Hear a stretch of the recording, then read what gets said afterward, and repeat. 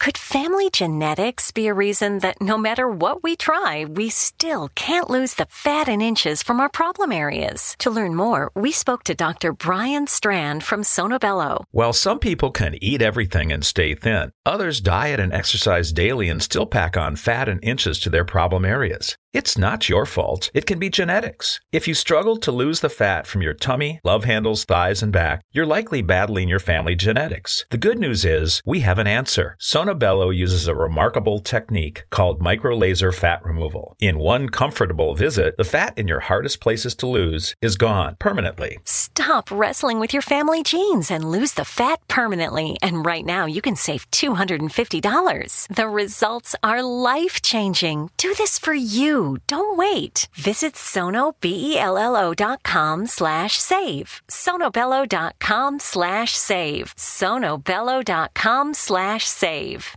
The We're Going Family Style deal. Because I want a bite of your Big Mac. And I need some of your Quarter Pounder. I'll try your filet of fish. There's a deal for every friend group at McDonald's. Order any 2 classics for just $6. Price of participation may vary. Single item at regular price cannot be combined with any other offer.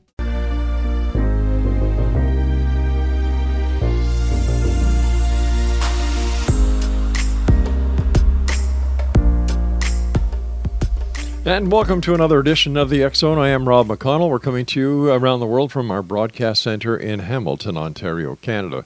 If you'd like to send me an email, xzone@xzoneradiotv.com, on all social media sites, X-Zone Radio TV. To find out about the programming we have on the X Zone Broadcast Network radio side, just go to www.xzbn.net.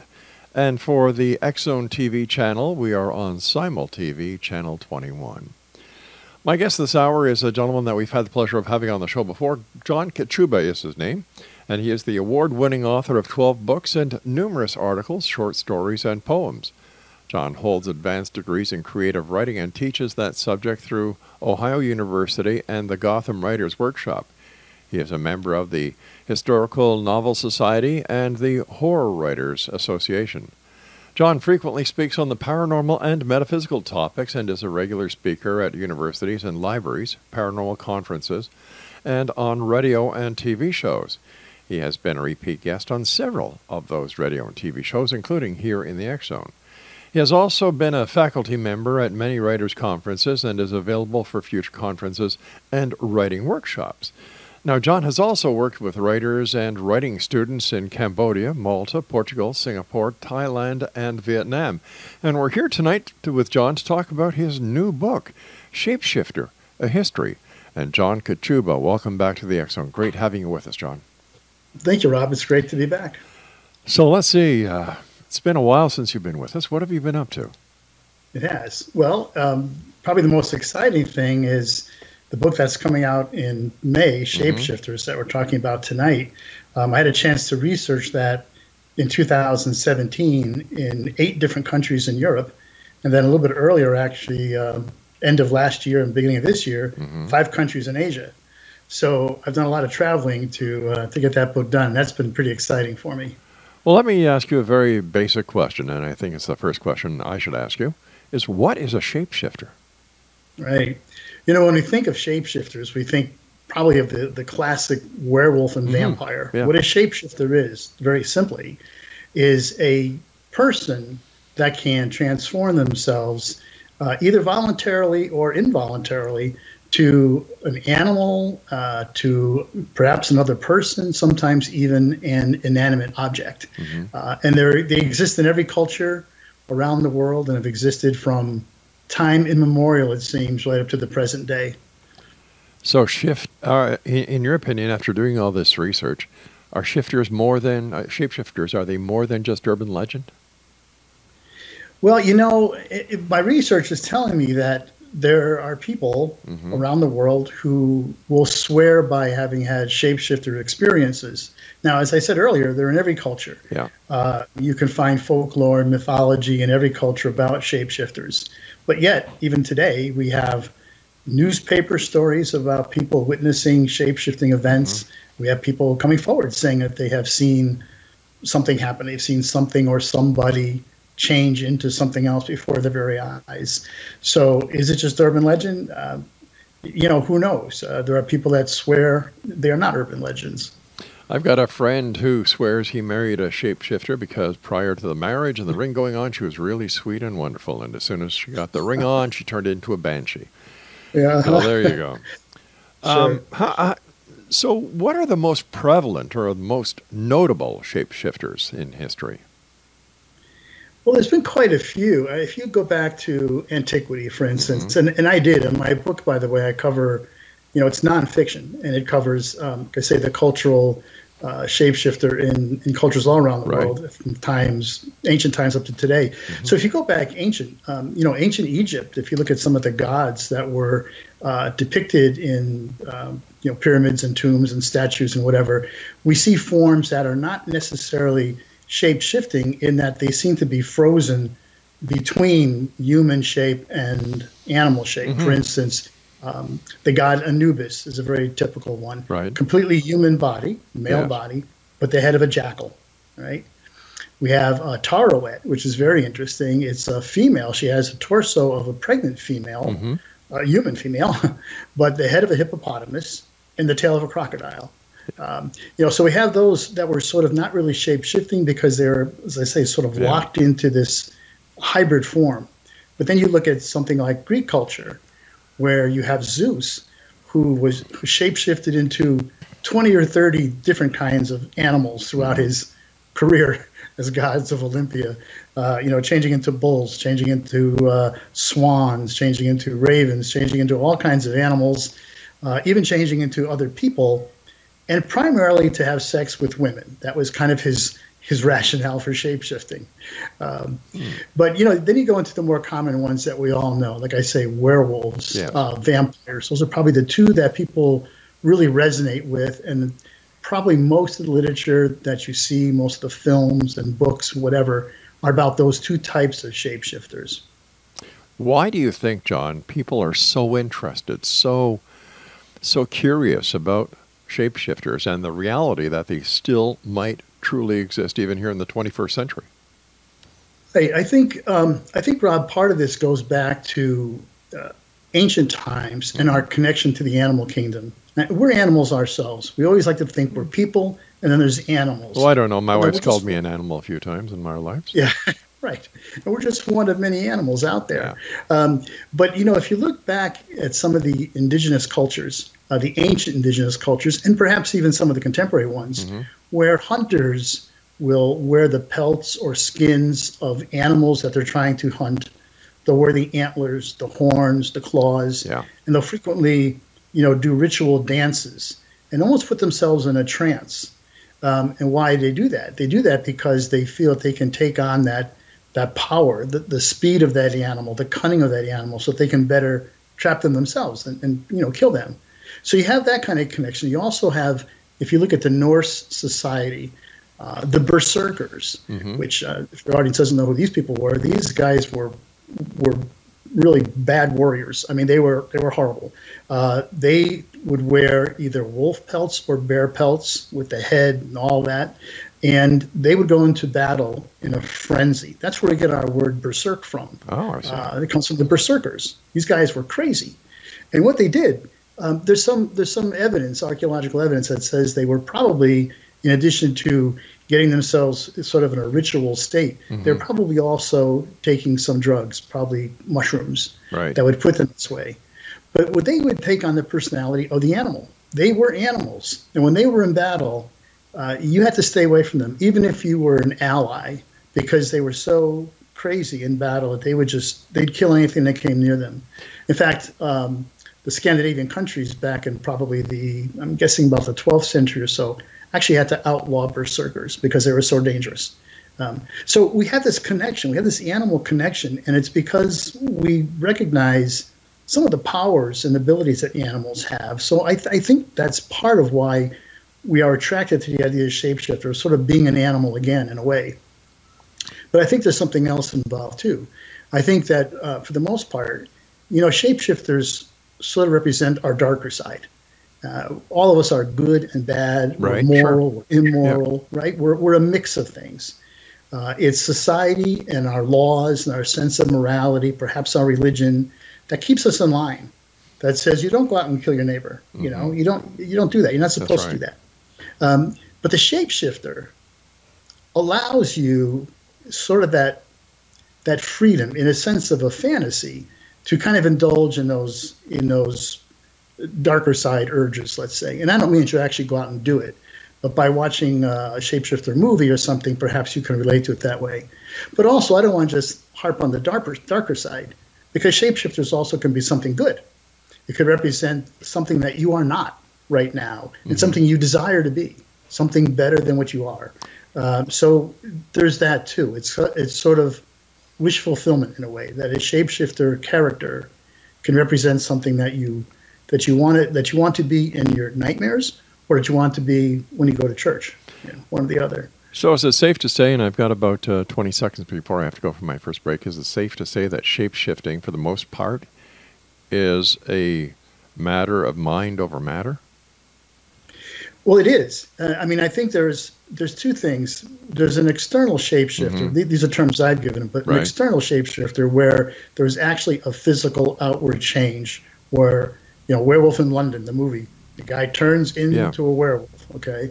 But there's also what I call an internal shapeshifter. All right, let's hold it right there, John. We've got to take our first break. X-Zone Nation, John KACHUBA is our special guest. We're talking to John this hour about his new book, Shapeshifters, A History, his website, johnkachuba.com. And John and I will return on the other side of this break as we continue here in the X-Zone from our broadcast center and studios in Hamilton, Ontario, Canada, on XZBN and Simul TV. I'm Rob McConnell. Don't go away.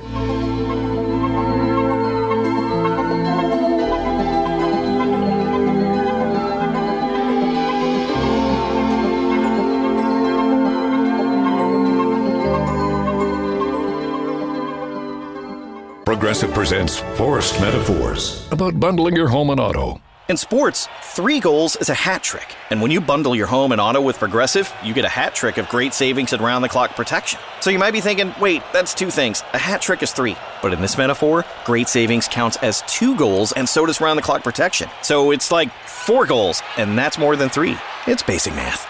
Forced Metaphors, presented by Progressive. Bundle and protect today. Progressive Casualty Insurance Company and affiliates. Discount not available in all states or situations.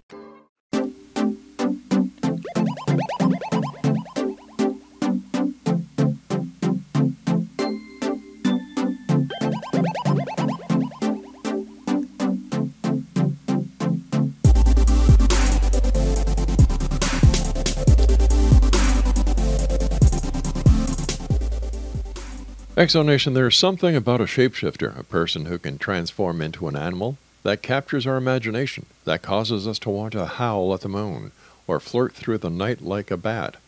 Werewolves, vampires, demons, and other weird creatures appeal to our animal nature or dark side, our desire to break free of the bonds of society and proper behavior. Real or imaginary, shapeshifters lurk deep in our psyches and remain formidable cultural icons. Our guest this hour is John KACHUBA, and he is the author of Shapeshifters, A History. Welcome back, John. Thank you, Rob. Were there shapeshifters in biblical times as well? There were. One of the most common examples is an involuntary shapeshifter. I can think of the story of Lot's wife, right, where Lot and his wife are told to leave the burning cities of Sodom and Gomorrah and not look behind them. And of course she does, and she's turned into a pillar of salt. That's shapeshifting. I don't think that was what she wanted to happen. It's an involuntary thing. But there are certainly other elements in the Bible. And in fact, one of the most interesting things is recent study by, I'm sorry, the name escapes me right now, but it's in the book, a recent study of some Coptic literature, Coptic, actually, papyrus that was found thousands of years old, that was just recently found. In translating this, it seems to indicate that Jesus may have been a shapeshifter. And I know that's not going to go very well with a lot of members of your audience, and I'm not claiming that that's true. Sure, we understand. I'm just saying that this is research now. Now, how would we explain the shapeshifting of Jesus? Into what? Well, for one thing, the way these scraps of paper translate, and I'm going to paraphrase it because I don't have it directly in front of me, but one said, describing him, was that they said he's red at one time, white at another time, that he's old, that he's young. It seemed to describe him in various forms as a human, but various forms of humanity, which would indicate shapeshifting. Because again, a shapeshifter can change into another human form. It doesn't have to be directly to an animal. Right. But one of the mysteries too is when there's after the resurrection. In the Bible, it says Jesus is walking along the road to Emmaus. No, he's not walking. I'm sorry. Two of his disciples are walking along the road to Emmaus, and they're talking. This is after Jesus has died, and they don't know that he's resurrected. All of a sudden, they say he appears in their midst, but they don't recognize him. Now, they just spent, 2 or 3 years in his ministry, following him all around, living with him day in, day out, and only shortly after his death, he reappears to them, and they don't recognize him. So people are speculating, though, why didn't they recognize him? Was he in a disguise, in a sense, that he shapeshifted into another form for himself? The other thing, too, is at the Garden of Gethsemane, when Jesus is arrested by the Jewish police, the security police, basically, Judas says to them that you'll recognize him by, I'll kiss his cheek. You'll recognize him by the man that I kiss. And again, what is this recognition factor? He was well known to everybody. Why would they not be able to recognize him at the time? So there's speculation on this. And as I say, there's a lot of room for controversy here. I'm not, it's interesting though. It is. Why did you decide to write a book on shapeshifting? It was kind of a sort of a next jump for me. I had already written 5 books about ghosts and hauntings. Right. And in reading that, especially in reading literature about Japanese ghosts, I found that Japanese ghosts are frequently shapeshifters. And I sort of got interested in that aspect of it. Like, well, that's interesting. Why is that? And growing up in a tradition that I had a very strong liberal education, I had a lot of the Greek mythology and all that already behind me too, and recognized that there were shapeshifters in there. And so I just started looking at that, and I discovered more and more how widespread the shapeshifter character was and how enduring, thousands of years, and we still have shapeshifter stories, and we still have people that swear by actual encounters with shapeshifters. Is it possible that the term shapeshifting can be applied to the transition of a physical person into a spirit? Well, I think that's part of the way the Japanese look at it when they talk about Japanese ghosts. And yeah, I would agree to that. And that actually becomes very theological again, doesn't it? It does. If somebody dies and you're of the belief that they become spirit, well, that is definitely a transformation of some kind. That is shapeshifting. You may not see that spirit or anything else, but it's there. Right, because back in the olden days, the people really didn't have any concept or actual idea about physiology, what happens at a time of death. Well, neither do we to a certain extent, but we're certainly more ahead than we were back then. And is it possible that this is where the concept of a ghost actually came from the transition of the physical transitioning or shape-shifting into a spirit?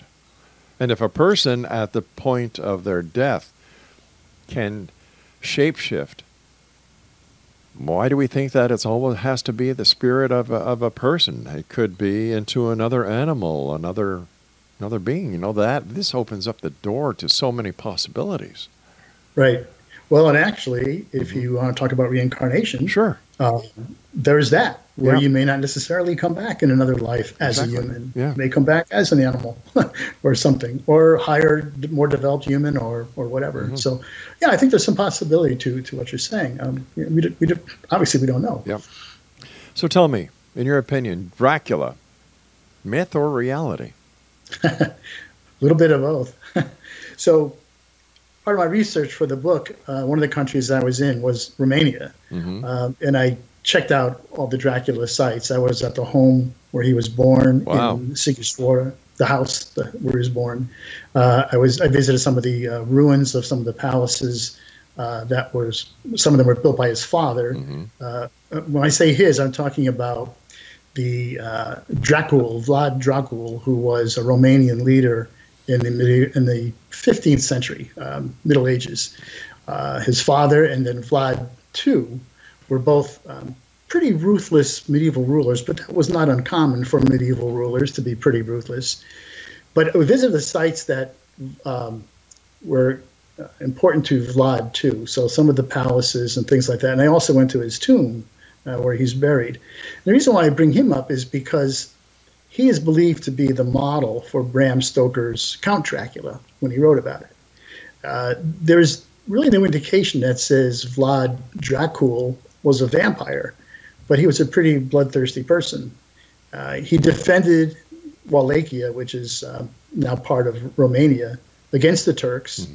And when he took 10,000 Turkish prisoners, he impaled them all on spikes along a road that the next Turkish army was going to come through. What a real nice guy.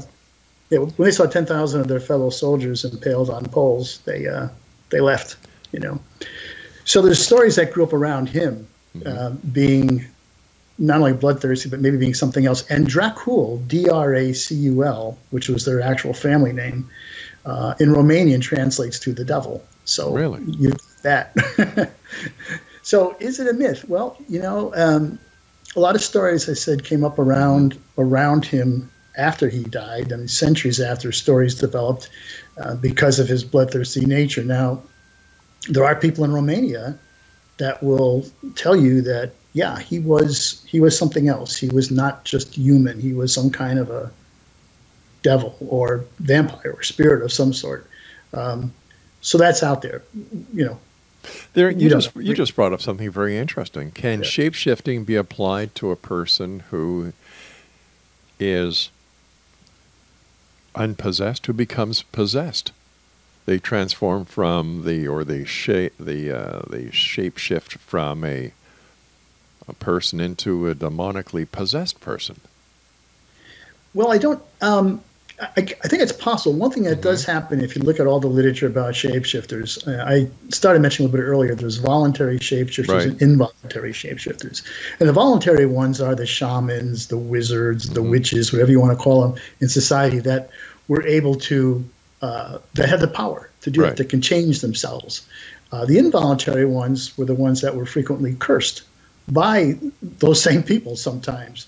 So we think of a werewolf, right? Every time the full moon comes out, he turns into a werewolf, despite he doesn't do that voluntarily. It's a curse. You think of even some of the fairy tales, like the Frog Prince. This poor guy's turned into a frog, by a witch. Beauty and the Beast. The beast is not a beast. He's a prince that's turned into it, again, by a witch, a curse. So there's that. So if you can curse a person to become something other, an animal or whatever, why couldn't you curse them, I suppose, to be possessed? Although that term possession is a little bit, it's fraught with different meanings. I mean, a lot of times we're talking about somebody who really has some kind of diabolical entity that has entered him. Well, but that would change him, wouldn't it? It would certainly change him.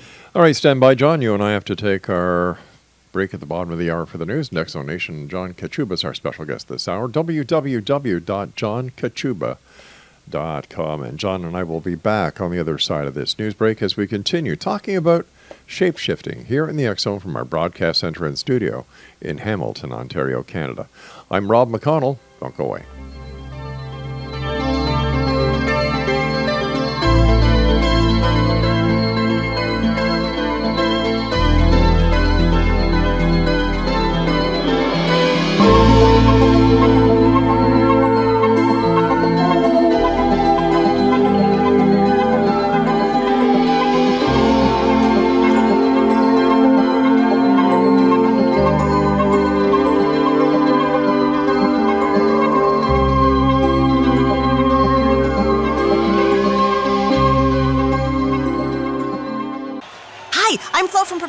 Being a baseball fanatic like me can be stressful. It's not all sports points and touchdowns.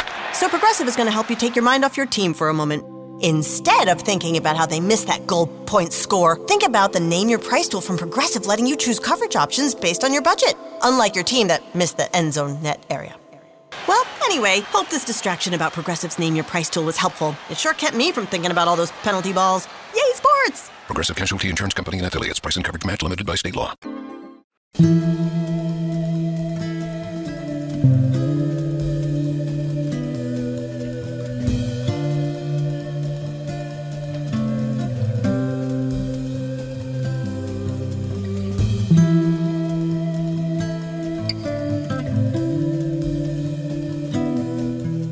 Exonation, I'm talking to John KACHUBA. He's the author of Shapeshifters, A History. His website is www.johnkachuba.com. All right, let's switch a little bit from the past and let's get into the present, because I'd like to talk to you about the alien or the reptilian alien shapeshifting that we hear about these days from people who are right into ETs, UFOs, and alien abductions. Right. This is a theory. Reptilian alien shapeshifters. The whole idea is a theory that's put out by a guy in England named David. I don't know how you pronounce his last name. It's Ikes? Yeah, okay, Ike like bike. Okay, I thought that was it. I didn't want to insult him by pronouncing his name wrong. And basically the theory is that, eons ago, millions of years ago, I don't know how long, but very long time ago, Earth was visited by aliens of sort of a reptilian nature. And they came to Earth, basically settled here, and mated with the proto-humans that were here at the time, whatever they looked like, And this race is still with us in Earth, living among us, hidden, but carrying these reptilian alien genes. And they are apparently able to shift into reptilian form. And the interesting thing about this theory is that, according to, is it Ike's? Is that what you said? That's right, David Icke, yeah.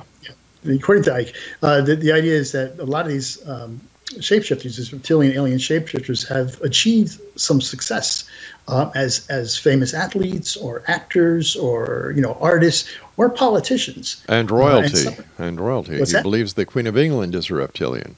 Yes, right. Quite right. The Queen of England, Barack Obama, supposedly. I think I don't know who the other was, but there's several around the world, and it's an interesting theory. What's really interesting about it is that there are millions of people that subscribe to newsletters and websites and all that talking about this. Well, sure. And if you go on the internet and just plug in reptilian alien shapeshifter videos, right, you'll see a bunch.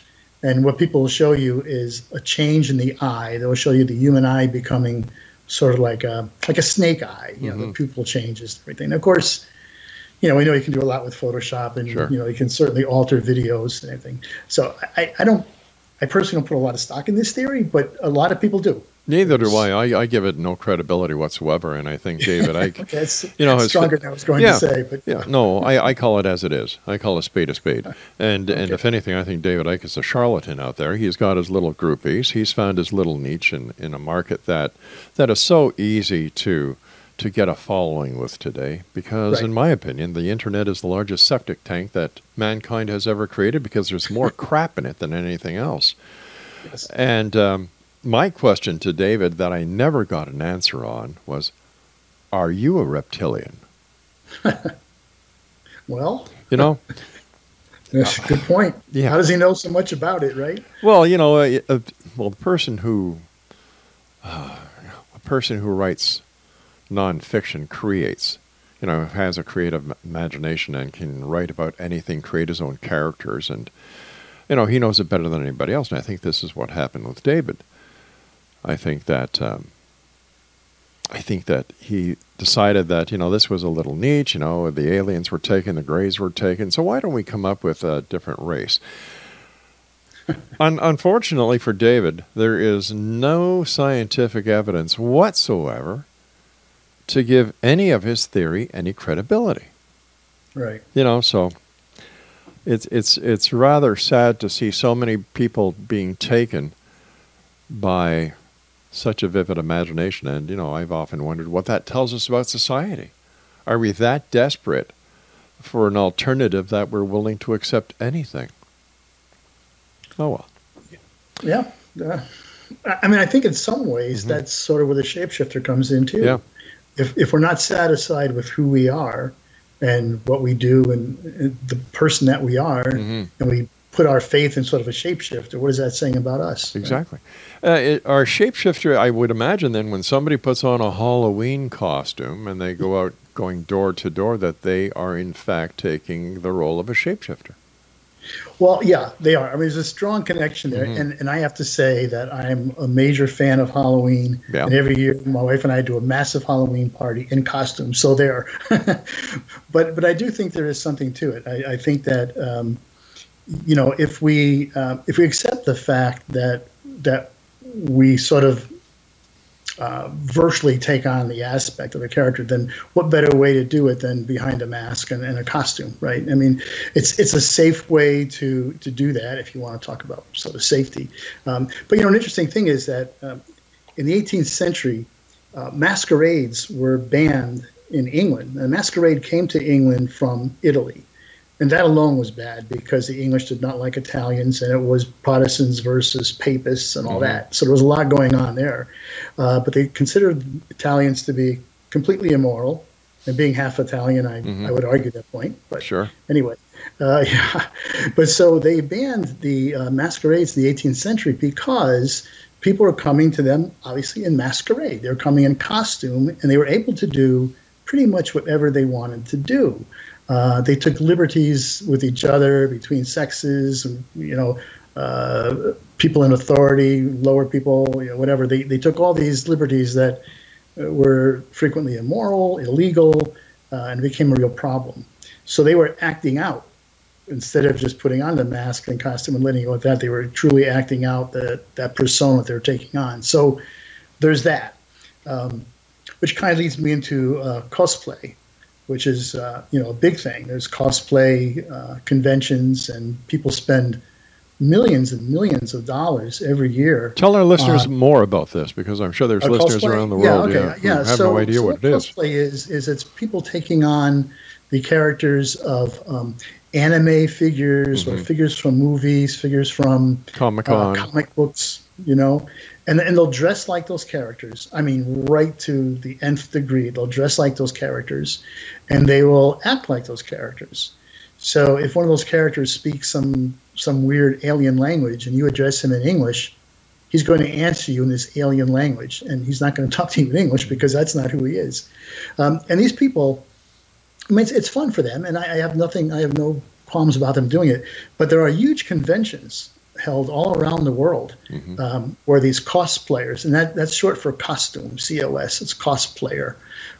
These cosplayers get together and they have different workshops and they show movies and everything else, but everybody is dressed up. So if there's a cosplay convention anywhere near your town, it's just worth it to go just to see that. But it's a whole subculture that's developed, and it's relatively harmless. I mean, I don't see any harm in it, although some of it has gotten to the point where cosplay has moved into more the pornographic end. I see. Well, isn't it safe to say then, for example, Patrick Stewart in real life, when he plays Captain Jean-Luc Picard and dons the uniform of a Starfleet officer, that he is in fact a shapeshifter? Well, he is, and he's in that role. But I think the difference with him, and maybe it's the same thing as a cosplayer, but I think when he takes off that uniform at home, that costume, I think he's not that character anymore. Cosplayers, I'm not sure, because in addition to that, there's games they play and everything else, and there's magazines they get in, newsletters, and they're really into that culture more. But they are in fact acting. All right. So what about these people who partake in the War of 1812? They get fully costumed, and they make sure they have the right kind of rifle, and they want to look the same. Isn't that shape-shifting as well? Yeah. Oh, yeah, absolutely. I would say so. I mean, they're historical reenactors is what they would call themselves. And that's fine, but they certainly are shape-shifting. And in the true sense, because, again, it's not just a uniform. Yeah. But, the hardcore guys that do this and women that do it, Again, they use equipment and everything from that time period. They cook food from that time period. They live in tents or whatever from that time period. So they're very much into that. So can we also say that people who partake in virtual reality games online are also shape-shifting, except they're just using the digital version instead of the costume to become shapeshifters? Yeah, I think you can make a case for that too. And that to me is more what I'd call the internal, because obviously you're not turning into some superhero when you're sitting in your chair playing the game. But to them, they are. Mentally, they are. Yes, right. Mentally, you are. Yeah. Right, exactly. So what are we saying here? That we're looking at something that could be a danger in society when you've got these people actually believing there's somebody else and they're escaping reality using costumes or using the digital world, virtual reality. Are we seeing a trend that we're getting more to the woo-woo side of reality than the hardcore basic reality of looking at the problems and saying, this is how it's solved, but it's easier to run into a costume? Yeah, well, I think there's two things there. I think to your second point, your last point, I think, yes, I think for some people it is easier just to say, I can't deal with this, so I'm going to go into costume and go into a fantasy world. All right, is there a danger? We're going to let you talk about the second part when we come back from our final break. Okay. Exonation, John KACHUBA is our special guest. His book is Shapeshifters, A History. His website is johnkachuba.com. And we'll be back as we wrap up this hour here in the X Zone on the X Zone Broadcast Network and Simul TV on the other side of this break. Don't go away.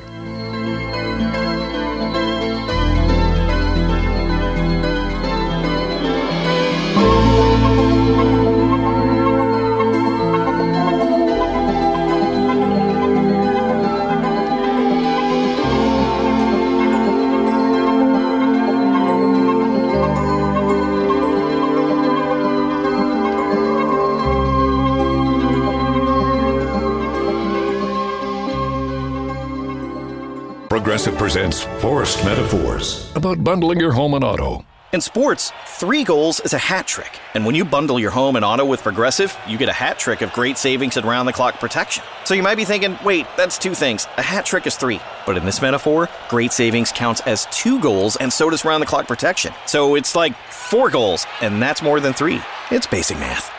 Forced Metaphors, presented by Progressive. Bundle and protect today. Progressive Casualty Insurance Company and affiliates. Discount not available in all states or situations.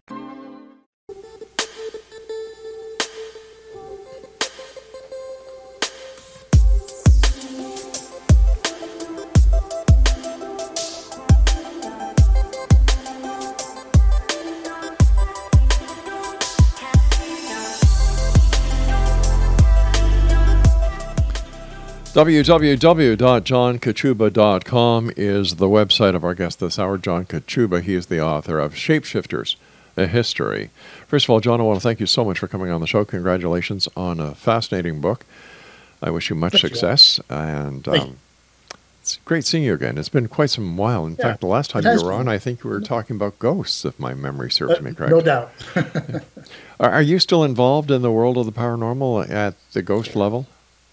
Yeah, I am. But as I said, I'm sort of expanded, because shapeshifters, and I don't know where I'll go from here next. Yeah. But yeah, still there. So when we look at the world of shapeshifters, do you get reports from people who read your book and say, hey, listen, I don't know if you know this, but I saw somebody shapeshift, or I'm a shapeshifter. I can turn myself into whatever. Well, the book isn't out yet, so I haven't had those kinds of reports directly from people. But again, as I said, there's been a lot of newspaper accounts of people saying that they've seen people shift, and it's happening, in other areas, I suppose. But. Based on your research, how can we tell if somebody is being real with us when they talk about shape-shifting and not just making it up? Are there any red flags to watch out for? Wow. That's the same question that I asked every time I was doing investigative work for my books about ghosts. How do I know somebody is actually telling me the truth and not just, going? And to be honest, I'm not a detective. I don't know. I mean, what I try to do is when I hear a story is I just try to research as much as possible to see, well, okay, this person said they saw a shapeshifter or a ghost or whatever. Have other people seen it before? Are there other reports someplace, written reports, or anything that would sort of back up that story, some other documentation? Even then, I don't necessarily know if that individual person who was talking to me is being straight with me, but at least I might be able to find something to back it up. And I was really careful that when I wrote, well, actually all my books that I wrote, to try to make sure that I had some backup. So I just didn't rely on one person coming to me saying, "Hey, I saw a ghost yesterday," or "I saw a shapeshifter." Because it's too easy to do. Anybody can do that. So I tried to, as best I could to make sure I had some corroboration. What's your favorite shape-shifting story? Well, there's one that just came out. It was 2014. And I think I may mention this. It's from Nigeria. And the story is that there were villagers in a small town in Nigeria, a small village, and they saw 3 black birds flying over the village just around daybreak. And next thing they know, in their midst is this old woman. She's 90 years old, and she was wearing black. And she said that she was one of those birds, and that she said she was a witch, and that she was flying back from her coven, and that as she was flying back with the other 2 birds, who I assume were also witches, she got lost on her way back home. And because of that, she was out until the morning, till daybreak, and she lost her powers. She lost her witch powers, and so she reverted back to her form again as an old lady, as a 90-year-old lady. I like the story because villagers swear by it, and it made the newspapers in Nigeria as a legitimate, like, hey, this is an incredible story, but not like, oh, this is a wild story. No, it's like, no, this is a true story. That's how it was reported in Nigeria. Which doesn't surprise me, really. A lot of indigenous cultures, it's straightforward. There's not a lot of research, but you tell me this happens, it happens. But the interesting thing, too, about this little postscript to that story is that for some reason, when the villagers were talking to her and asking her about where she came from and all that, she admitted to murdering her husband, just sort of out of the blue, like, I'm a witch, I'm lost, and, oh, yeah, by the way, I murdered my husband. So a very interesting shapeshifter story. To say the very least. How about in Native American folklore and legend? Are there shape-shifting examples there? Yeah, probably the most well-known one is skinwalkers, which are common among the Diné people, the Navajo, the Southwest. And skinwalkers basically are shamans. They're wizards or witches. It could be female, who take on the form usually of an animal, but it can sometimes be another person. And they're malevolent. There's nothing nice about them. When they take on that form, their reason is to injure or kill somebody, and it's usually revenge for something done to them.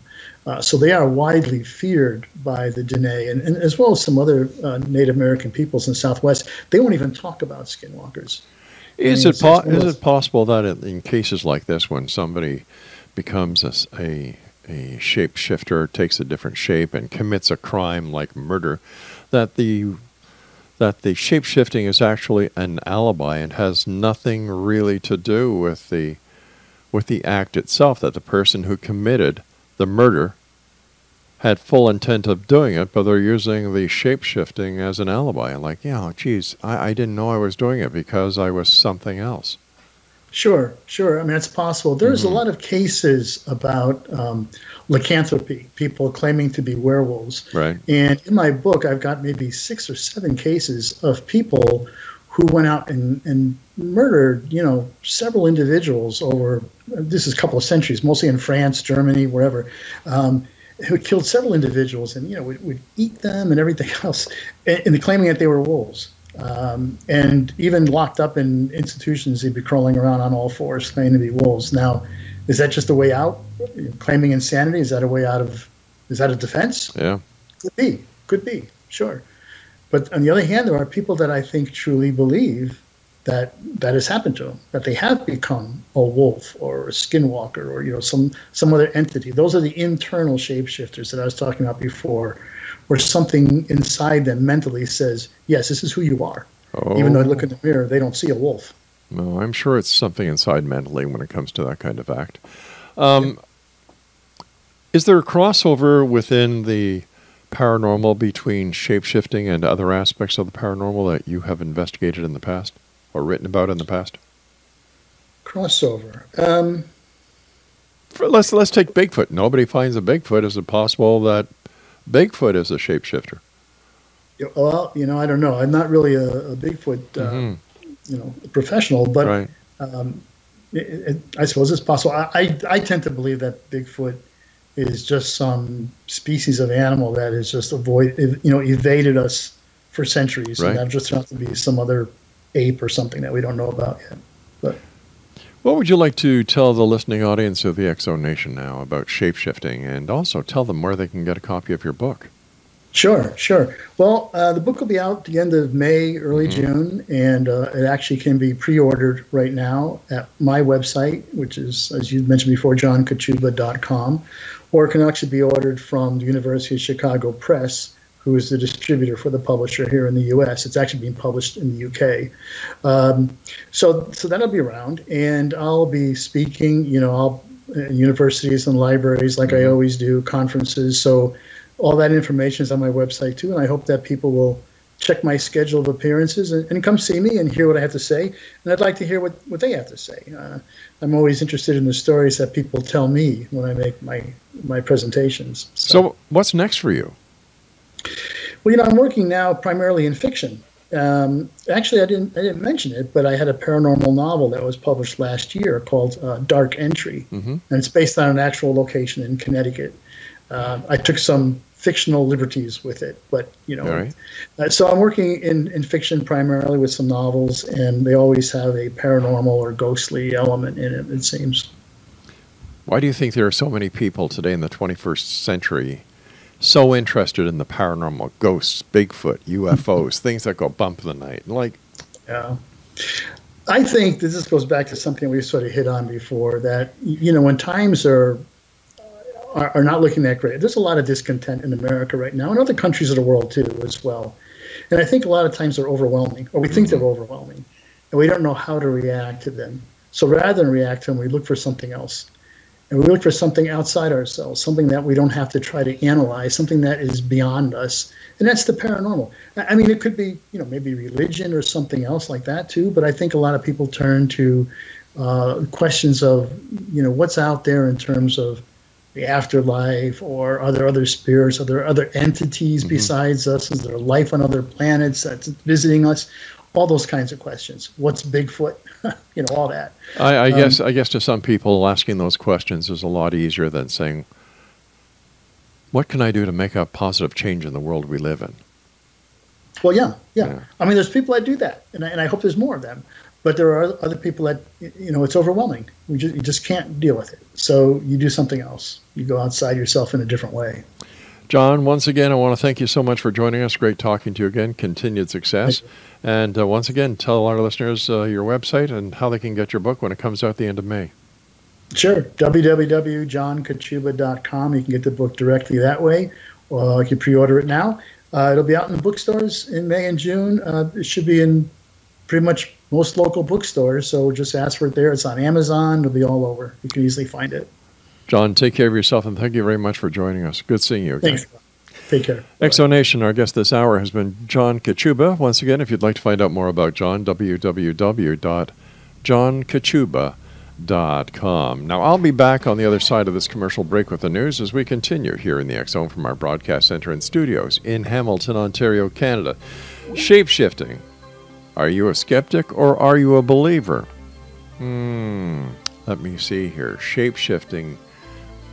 I'll have to go with, I've got to take the skeptic side on this because I'm a realist. I even use my real name. I am Rob McConnell. This is the X Zone, and we'll be back as once again we cross the time-space continuum to this place that I call the X Zone. Until then, always keep your eyes to the sky and your heart to the light. Good night, everyone.